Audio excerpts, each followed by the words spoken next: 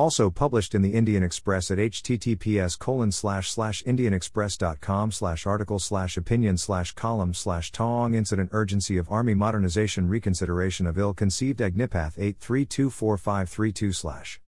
General P.R. Shankar writes, Tawang Incident should drive home urgency of Army modernization, reconsideration of ill-conceived Agnipath.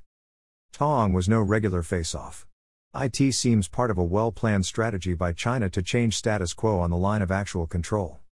The 9th of December 22 face-off on the Lak in the Yangtze subsector of Tawang is the first violent one between the Indian Army and PLA since Galwan. From inputs available, nearly 200 to 300 PLA soldiers were trying to dislodge one Lak post held by about 50 Indian soldiers.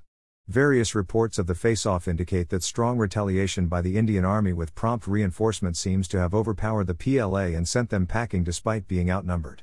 There have been some injuries sustained by both sides, with the PLA suffering more. Face-offs in this area occur almost annually. The last one had occurred in the same spot on October 21. However, the difference this time is in the strength, timing and intent. This was no routine patrol as put out by the Chinese.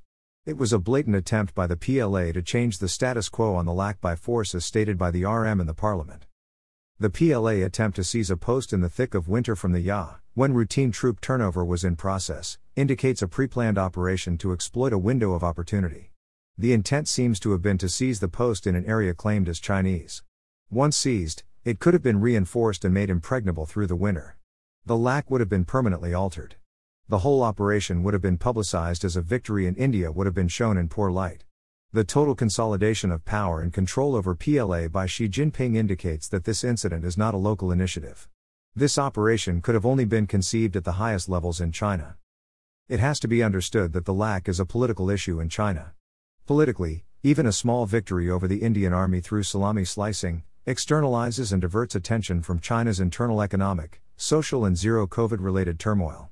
It also raises PLA morale, shakes off the tag of inexperience and raises a specter of invincibility.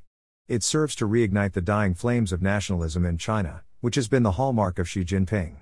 Capturing a post in winter from the tough Indian Army gives China a huge geopolitical advantage. Most importantly, it teaches India a lesson. A failure is easily interplayed as thwarting aggression by Indian Army into Chinese territory. Sacrifices by PLA in defending the motherland can be extolled. That is how the Chinese narrative is unfolding.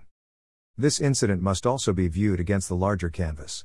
Is it a retaliation or political messaging for the Indo-US military exercises conducted in Auli recently?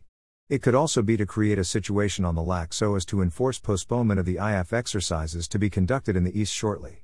It is right up China's alley to start something like this to fix our attention on the Lak. It enables their spy ships and surveillance vessels to carry out their activity and monitor our space launch activity in the air by diverting our attention. Overall, the Lak is being used as a pressure point by China to impose its will on India as also give a larger international message. This incident brings to focus another major issue. The apparent priority as per the recent 20th Party Congress is annexing Taiwan. However, annexing Taiwan militarily requires extensive training and resources. It is also a major political risk with an inexperienced PLA. The chances of military action towards Taiwan are low and not immediate. On the other hand, any military action against India along the Lak can be undertaken at a time and place of China's choice, with lesser resources and calibrated for maximum effect. Further political risks are low with exit options available. In my assessment, India is the greater priority militarily. This is borne out by the number of incidents along the Lak in the recent past. This incident also indicates that the Chinese can be expected to strike anywhere along the Lak and we need to be prepared accordingly. This event forces reflection on our security preparedness. Our Jawans have displayed alertness and toughness in the high altitudes to thwart Chinese designs.